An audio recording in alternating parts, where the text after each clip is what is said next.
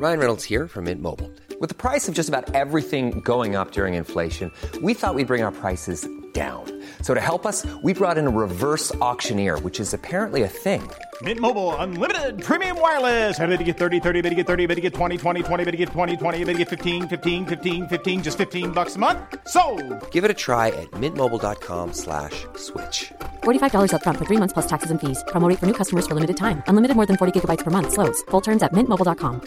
Many of us have those stubborn pounds that seem impossible to lose, no matter how good we eat or how hard we work out. My solution is PlushCare.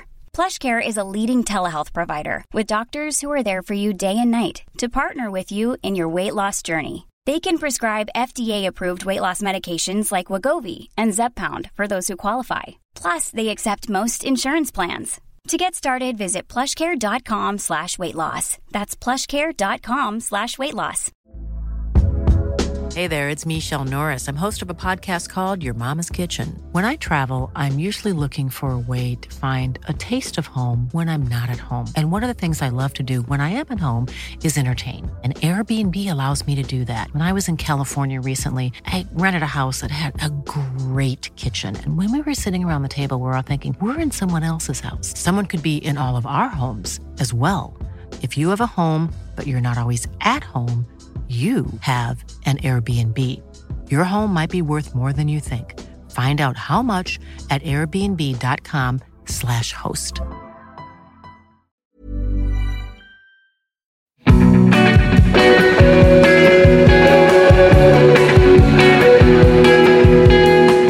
It's funny that I'm calling you from Scotland because I understand that you were raised on Scotland Island. Yeah. Which is very different from Scotland. I can imagine. Did you grow up there your whole life? Did you kind of stay in the same place or did you move around a little bit? No, but the first decade of our life, we grew up there. Yeah, I mean, we moved around as in we got off the island. But it was, there were no shops or anything. There were about 800 people living on that island. And, we had a little tinny boat that we would race back and forth. Take to school. Took the ferry to school. It was pretty great. It was kind of hippie upbringing, and we would just leave home in the morning and run around as kids in the bush and bare feet and, come back that evening. And obviously no mobile phones. So it was just your mum would just ring up a whole bunch of houses on the island and be like, have anyone seen Ollie and Louie? And they'd be like, oh, I think I saw them down at the wharf. Maybe 2 hours ago. And that's as much as you get. Then we just turn up. So it was pretty great. It was feral. It was pretty feral. Yeah. Feral. No one died. All right. Yeah. Where did you go after that? If you were there for the first 10 years? We moved to the mainland, which is just normal living. But we would be like, oh yeah, can't wait to move on the mainland to be normal. It was only 500 meters away from the kilometer away. Yeah. It's not super remote. It just meant that we didn't have to get a ferry and a boat whenever we wanted to go anywhere. But yeah, it's just still pretty great on the northern beaches of Sydney, and we're sort of still there now. Yeah, I mean, we spent a lot of time overseas, a lot of touring, a bit of time in LA, but kind of never, apart from living in Sydney City, kind of been based out of here our whole lives. But we do have a place which is a farm, which Louie and I acquired last year in lockdown, which is quite nice, which is 6 hours north, and that's in the country Australians, mate. How you going? You've got quite a lot of family over here as well, though, don't you? In the UK? Yeah, mum's English. She's Oxfordshire. Most of them are in Cambridge now. Cambridge, some in London. Yeah. And a few in Oxford. Some in Kent. Yeah. Kent. And then a few in other parts of Europe. So, yeah, no, it's good. And we are planning to move over there in June, at least for 6 months. So we'll come back for the Australian summer and hopefully go back over there again. But yeah, we really want to have a bit of a sea change and be, just concentrate on a different part of the world. Like we play music right down here in Australia and it's going well, but we'd like to, try our luck, see if you English and Scottish, and seem to dig the music. I remember speaking to an Australian band, Tora, maybe about 6 months back or so, and they kind of did the same thing where they moved from Australia to Amsterdam in the Netherlands, and they said they found it incredible, like creatively, just the kind of possibilities that it opens up, just being in a new place and kind of surrounding yourself in a new culture. Yeah, we know those guys a little bit. We actually spoke to them about that. It sounded pretty great, and I don't know, it's quite a scary move, just moving to the other side of the world, and especially when you're trying to move the whole band and everything. So probably be easy for those guys. They're also fucking good looking. So the Tora guys, yeah, they're all models, aren't they? Yeah, more models than musicians. I remember we did a photo shoot with them, and I remember we were pretty new to doing a fashion shoot, and they were all going. Pouting, so good looking, which they are. Naturally pout. Yeah, us looking like sloppy boys next to them, ragdolls. Do you still stay in a house with 8 other people as well? We've still got quite a few housemates kicking about. Yeah, that's this house. Actually. Yeah, this one. This is like an old helicopter hangar that we're in right now. Nice. Which is sort of our studio space. I'm actually not here. I've sort of moved down the road, but yeah, there's 8 people here and a million snakes and a bunch of redback spiders. I don't know if you know what they are, but they're not super nice. So there's one here that I've just killed. Yeah, they will kill you. Yeah, they're quite dangerous spiders. So it's a pretty weird studio to be in because it's like very cliched Australian studio. Dodging spiders that'll kill you. Big snake skins on the ceiling as well. Yeah. But yeah, it's a good spot. It's like, being able to have this space to be creative. Like in Sydney, we have house prices like London rental prices. So it's like it's hard to get a big space like this. So yeah, pretty lucky. But you do have to live with 8 people. How do you find that creatively though? Can it be inspiring creatively to kind of be surrounded by people all the time and constantly have like stimulation socially going on? Not really. It's probably more distracting, I think. Yeah. I feel like the isolation's probably the more creative way. It's creative in the way that we live with 2 other photographers, and so there were some like chefs and people that do pottery. So there's people that are like always toying with things. So that's not everyone here just works at a bank. I mean, that would be pretty dull. But it's it's quite nice in that way. One of the other things I wanted to ask about before we start digging into the new EP was Thrill Song, which I saw you posting about the other day. What is Thrill Song? Thrill Song, it started by this other Australian artist, female artist called Jack River. Yeah, it was her idea, but with Hillsong. Do you have Hillsong in the UK? No. Hillsong is like a massive religious mega church, that Justin Bieber gets behind. I think it started in Australia. It's moved over and it's quite big in the States as well. But it's like these huge stadium church shows, and like they have youth centers and like shit everywhere. And it's like, incredibly religious. Sort of 40% of your wage has to go to the Hillsong church. Something like that. Yeah. Jesus. Out of it. Feels like, yeah. It's, and whatever, some would say that, it's great in lots of ways, but I don't know. I don't think so personally. And it's obviously a lot of money goes to the government. So right now we're going back into a lockdown. A lot of people have cancelled shows. A lot of people have cancelled tours and festivals, and bars, restaurants, clubs have all shut down. Well, not restaurants, but, a lot of things have shut down. And then over the weekend, we see this massive festival going on thrown by Hillsong, and it's like all these kids praising Jesus, but, just really at the end of the day, it's a festival.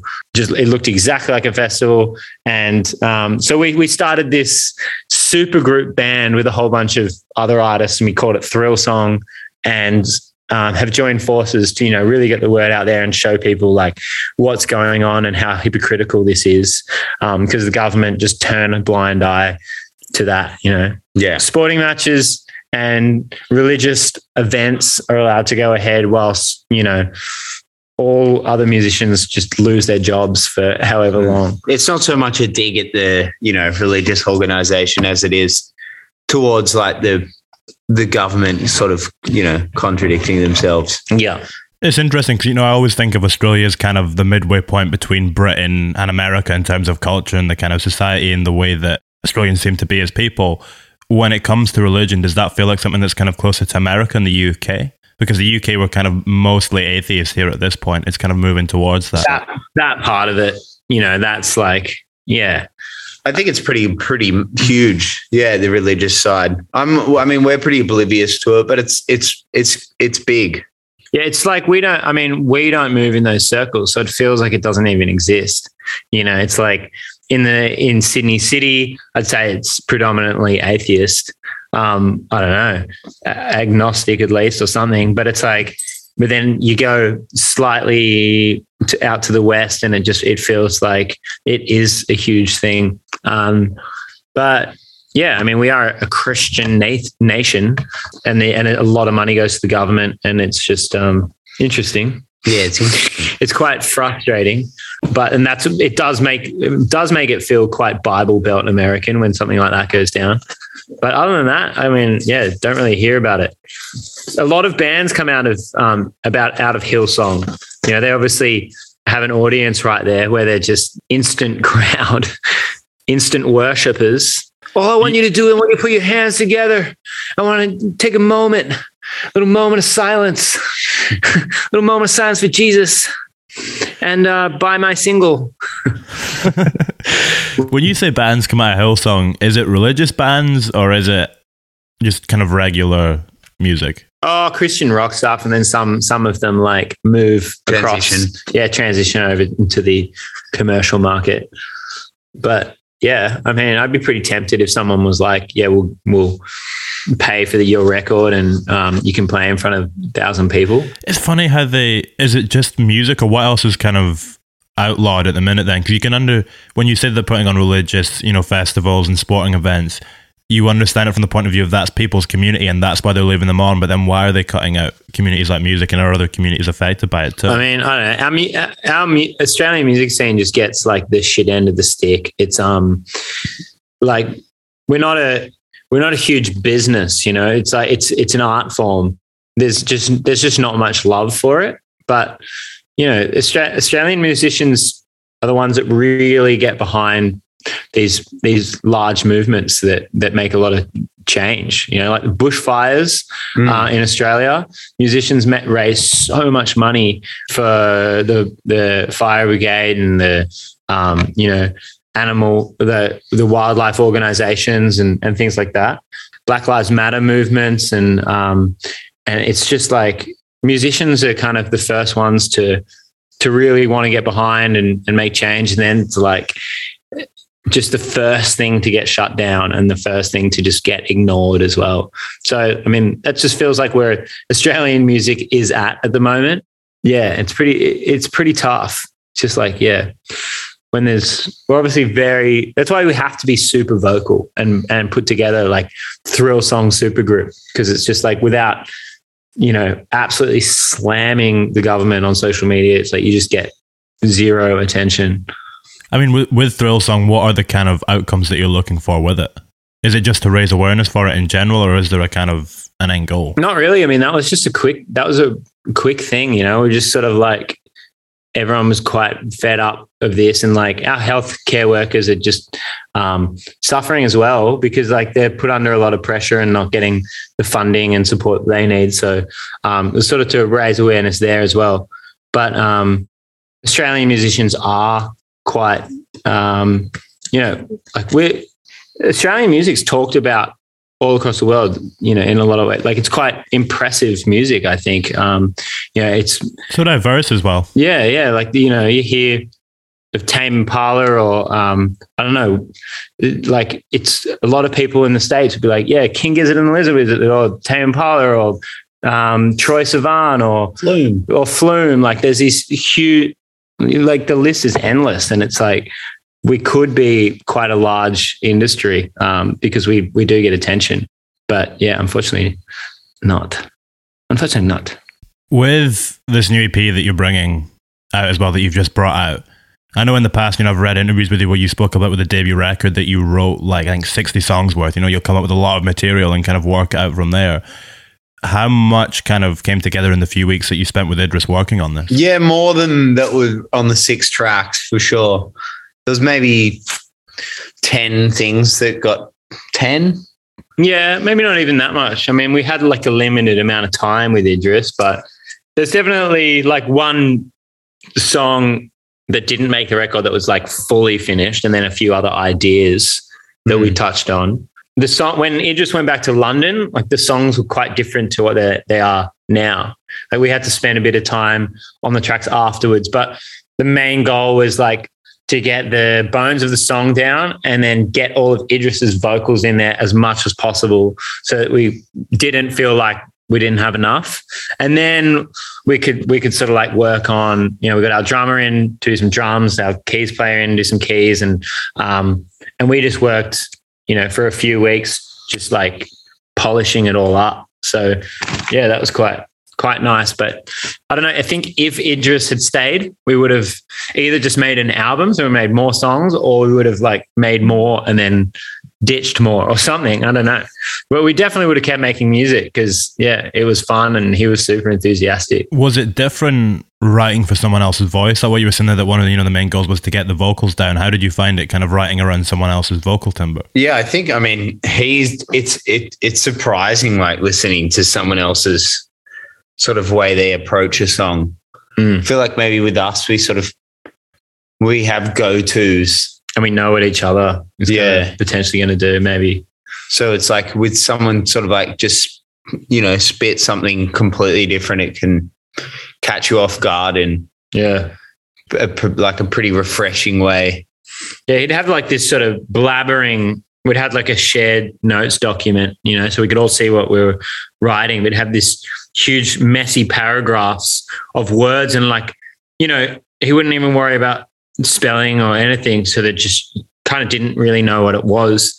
And then each vocal take was quite different. Like he would improvise around those words. Yeah, it was quite like impressive. His flow would be different each time as well. So like we just let him do a few takes, and like the more he did, get more and more into it and like into this character that he'd sort of kind of put on for each thing. And then we would like change and amend things and be like, oh, what if it was more like this? Or you actually said this here. And it was all quite collaborative, but yeah, definitely not 2 takes that were alike, really. Yeah. I think what we learned from him was just like absolutely getting lost in the moment. Like we would just leave the recording going, because if the track was still playing, like that's when you'd really get some gold. He would just, I don't know. And what's not to like? There's that look at yourself, so.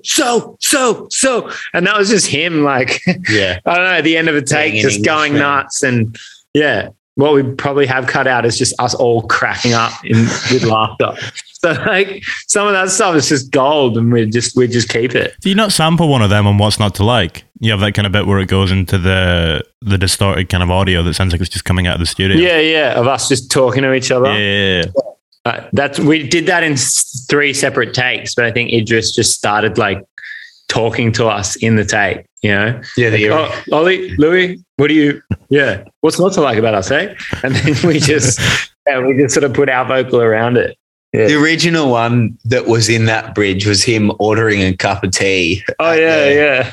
At the local, coffee shop. Could I have a bit Earl Grey? No, Earl Grey. A bit Cordialba. Oh yeah, it's sort of like that in Holiday. Yeah. Cup of Cordialba. Yeah, pint of Cordialba. He always felt like that was a drink. Cordialba to him. It was like that's how he said that name to us first. It was after we played a show in Sydney. Backstage, he goes, "Hey, have you heard of that drink called Cordialba?" And I was like, "Nah." He's, "What do you reckon? What do you think of the name?" And I was like, I mean, it's awesome name, but like, is that seriously it? Like, is that taken? He was just sort of like, he was trying on that name with us because he obviously wanted the album to be called Cordialba, or this pseudo artist name to be called Cordialba. So that's what actors do. They riff. Yeah. Put on an act. Was that the show that he came on stage and joined you at? Yeah. Yeah. Which we didn't quite know whether he wanted to or not. Like the week following up to that, it was like, oh yeah, we got this show on the weekend. He'd be like, oh cool, well, I should jump on stage, hey? And we'd be like, yeah, you should. And he'd go, yeah, well maybe I will then. It was like neither of us really knew, like, oh, I mean, you can't, like, if you seriously want to, you can. Yeah. And then it's like, yeah, he was actually really stoked. I think he'd been thinking about it for a little while, but yeah, he was also quite nervous in a way. It's interesting seeing Idris Elba nervous. He was a bit nervous when he first got into the studio with us, and it's real pacey. Yeah, sort of. Yeah. Guys. What if I say this on the mic? What do you think? What do you think if Bill Iver said this? Like, yeah, do it. Whatever you want. You're Idris Elba. Yeah, that was kind of cute in a lot of ways. So it's actually quite beautiful because he is a confident man, but he's also just very passionate, very like genuine, and just really stoked to be doing what he's doing. Kind of all the qualities you need to be a good songwriter. Yeah, I guess so. I don't know if we're like that though. It's interesting you were talking about the way that he kind of surprised you vocally quite a lot, and you were kind of just, when you're working with someone else in the studio, you don't know what they're going to come up with, and it can come out of nowhere. One of the songs for me that I kind of felt that was Holy Moly. We have this really digital soundscape, and then he kind of comes in with this really raw, gravelly, kind of restrained vocal. How did the two elements of that develop, the soundscape and the vocal side to it? Because they do feel like they pair really nicely together, but at the same time, they're at very opposite sides of the spectrum, if you know what I mean. Yeah, I don't know. He just sort of did it. Some of these things he would just start doing. I mean, it's like that with music making, with any of us doing any song. Sometimes the best stuff is just what you first feel. And he obviously felt like doing that low vocal. And the thing is, he kept talking about doing a high vocal on top of it. And I think he did do a few falsetto, right? Like layering an octave above that in the verses. Modern day Robin Grattan wishes online, or something like that, with a bit more energy. But there's like there's not many people I know that can get that low with their voice. Like when he goes shit-faced all the time, like I can never get that bottom note. And he sends us these, you send him a text message and he'll always reply with like an audio. He's one of those guys. Yeah, sends an audio message back. And today I had my speakers on pretty loud because I was doing some music. And I played the audio, and it just whacked me in the face. It was like hit the sub so hard. Yeah. He's got a big voice, big man with a big voice. When you're in this process, you're all contributing ideas lyrically. How long does it take for you to kind of lose sense of the ideas that you contribute and the ideas that he contributes, and it kind of just becomes this new one thing? Yeah, true. I don't know. It's hard to know I guess if you open up the projects and like listen back to the first takes, it'd be interesting to see how different they were. But I think with that like Holy Moly song, he just had that ching, ching, ching, ching, ching, ching, ching, ching thing. Oh, in the actual song demo. And that's like all he had. Yeah. That was quite a quick one that came together. I think that was like yeah, but I guess in turn, like lyrically, I don't know. It would, we are kind of constantly going back and forth, with song, just suggestions, and it was always very, very collaborative. So things were constantly changing and moving. And yeah, if you listen to earlier takes, the phrasing is probably very different. Apple Crumble, for instance, like the demo was just the piano and then the chorus in gibberish, and like he just took to the just how that felt from the start. I mean, it had bass and drums in there as well, but it was just the instrumental and just the chorus in gibberish. I think we put that together as like a Lime Cordiale song, but had no idea where that would possibly go because it sounds quite childlike and didn't necessarily felt like it would fit into the Lime Cordiale universe. But as soon as he got onto it, obviously felt enthusiastic straight away and just started belting out that verse, and And it just felt so good, like in the exact same tone as it is now. Enthusiastically writing those lyrics down quickly because it was obviously just pouring out of him. And then that story formed, and that was quite an easy song to put together. But, it just, his voice in those verses, it just fits it so well. I cannot imagine what we would have done, doing that. I actually put that up on TikTok as like an open verse challenge to see what anyone else would do in those verses, because it's like interesting to see people coming back there, because it's like, can't really imagine that not being Idris now. What you're saying there, with the process of making this, moving at such pace, and it had such a momentum behind it when you were in the studio. At what point did you start to get perspective and kind of get a full picture of how the thing was going to fit together as a whole, and these 6 tracks were kind of going to sit? I don't know. We really did. Like, it's just that naturally each of those songs were quite different. And towards the very end of his time, we had a few choices on which songs to concentrate on, because we had like a very reggae song. We had Holiday, but at that point was just like quite a house dance banger that he was working on and wanted to work on. And then we had another one that we're working on, which was like came from this Polynesian sample that I'd found. But yeah, so we had those 3 songs, and we ended up going with Holiday because it just felt, it felt like we wanted to have a bit of Idris in Ibiza, DJing. I think with that one as well, particularly with the way it starts, it's kind of possibly the most restrained song on the EP, and it kind of does give it more of a balance overall. You're kind of leaning more into the quieter side of it. You say Holiday is? Yeah. Yeah, it is quite stripped back. Particularly at the start. At one point it was like it was pretty dancey. Pretty full on from the top of the song. Yeah, that's right. And I think maybe it was just like a little too much. Yeah. For us. I think, not a little too much. Maybe it was just like, I think we just wanted space for him to maybe just, remix it, or someone to remix it. Yeah.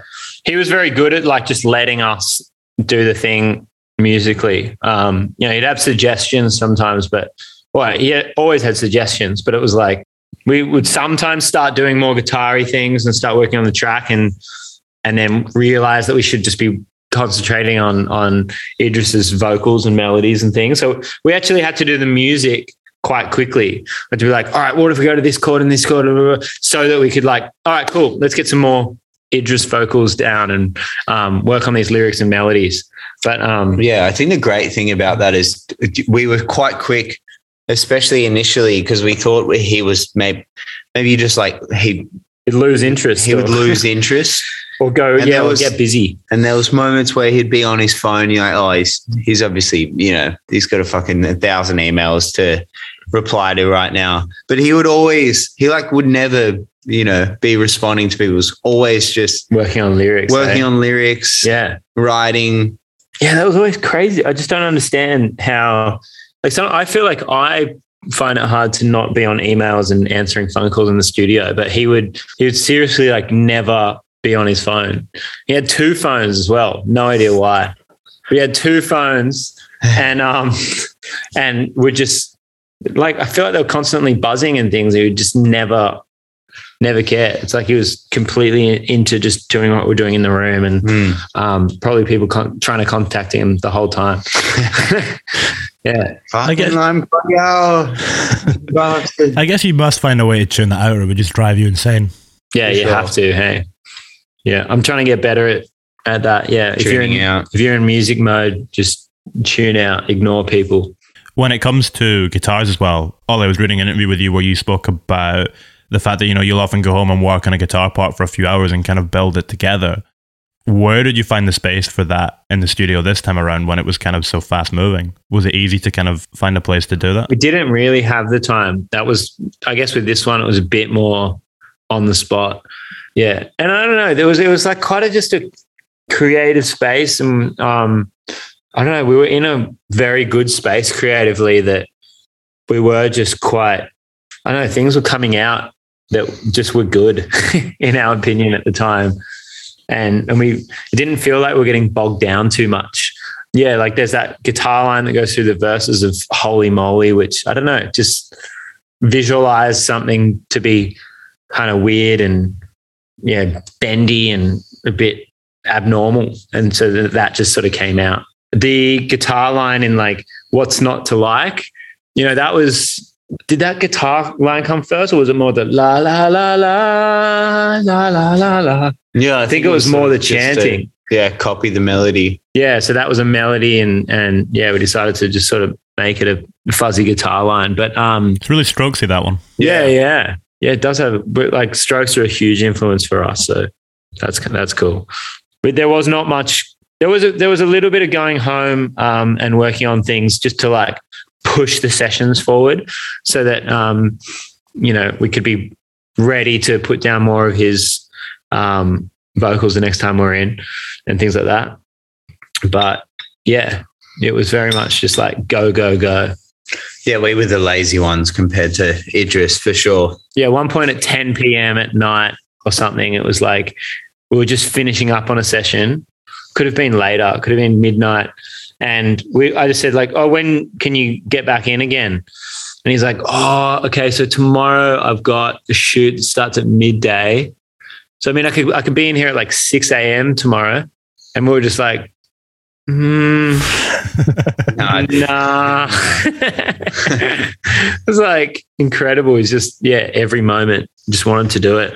And I think that came from like, I think he has a few regrets of not doing more music earlier on in life. He always did his DJing, but his wife told us that like, well, she said, it's so good that he's doing this, because I think it's like filling a hole that he, sometimes he feels like he's in the wrong industry. And we're just like, yeah, okay. It must be tough being like a major Hollywood actor, but a struggling actor.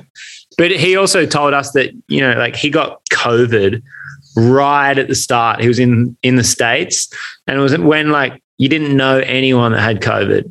And so he got locked away, and he just thought he was asymptomatic, like nothing, it didn't feel anything.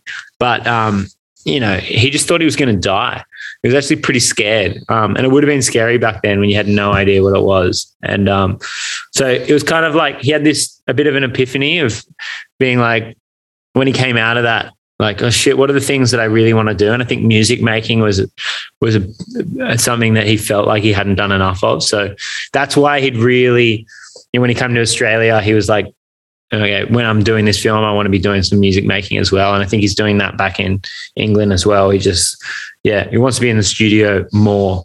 For you guys, looking ahead, what do you feel like you've gained from this process? What have you kind of learned from it about your own sound and the way that you work, and what do you feel like you'll carry forward from it? It's probably given us a bit of confidence, like for Idris Elba to be impressed with our musicianship is quite nice, because like being like we knew who he was beforehand, right? And it's like when you know who someone is, but you're like you don't know them personally, they're just like anyone's like a godlike character in a way, like you think of any celebrity or musician that you look up to, they're just like this godlike character because you don't know them. You just think they're sort of perfect. And then they come in and they're like impressed with what you're doing and impressed in the studio. And sometimes you feel like, oh, can we make an album with Idris, or has he worked with other like amazing artists that will, and he won't be impressed with how we do stuff.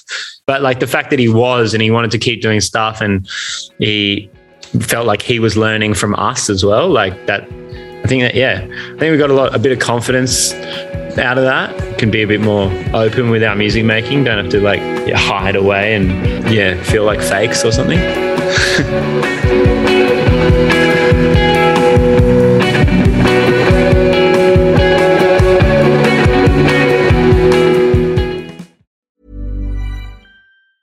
Hey, it's Paige DeSorbo from Giggly Squad. High quality fashion without the price tag. Say hello to Quince. I'm snagging high-end essentials like cozy cashmere sweaters, sleek leather jackets, fine jewelry, and so much more. With Quince being 50 to 80% less than similar brands. And they partner with factories that prioritize safe, ethical, and responsible manufacturing. I love that. Luxury quality within reach. Go to quince.com/style to get free shipping and 365-day returns on your next order. Quince.com/style.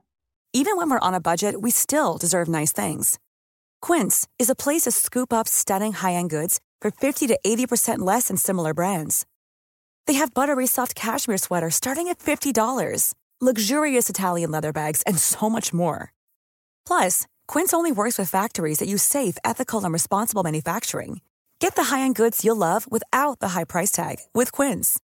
Go to quince.com/style for free shipping and 365-day returns. When you make decisions for your company, you look for the no-brainers. And if you have a lot of mailing to do, Stamps.com is the ultimate no-brainer. It streamlines your processes to make your business more efficient, which makes you less busy. Mail checks, invoices, legal documents, and everything you need to keep your business running with Stamps.com. Seamlessly connect with every major marketplace and shopping cart. Schedule package pickups and see your cheapest and fastest shipping options from different carriers, with rates up to 89% off USPS and UPS rates. And with the Stamps.com mobile app, you can take care of mailing and shipping wherever you are. Make the same no-brainer decision as over 1 million other businesses with Stamps.com. Sign up with code PROGRAM for a 4-week trial, plus free postage and a free digital scale. No long-term commitments or contracts. That's Stamps.com. Code PROGRAM.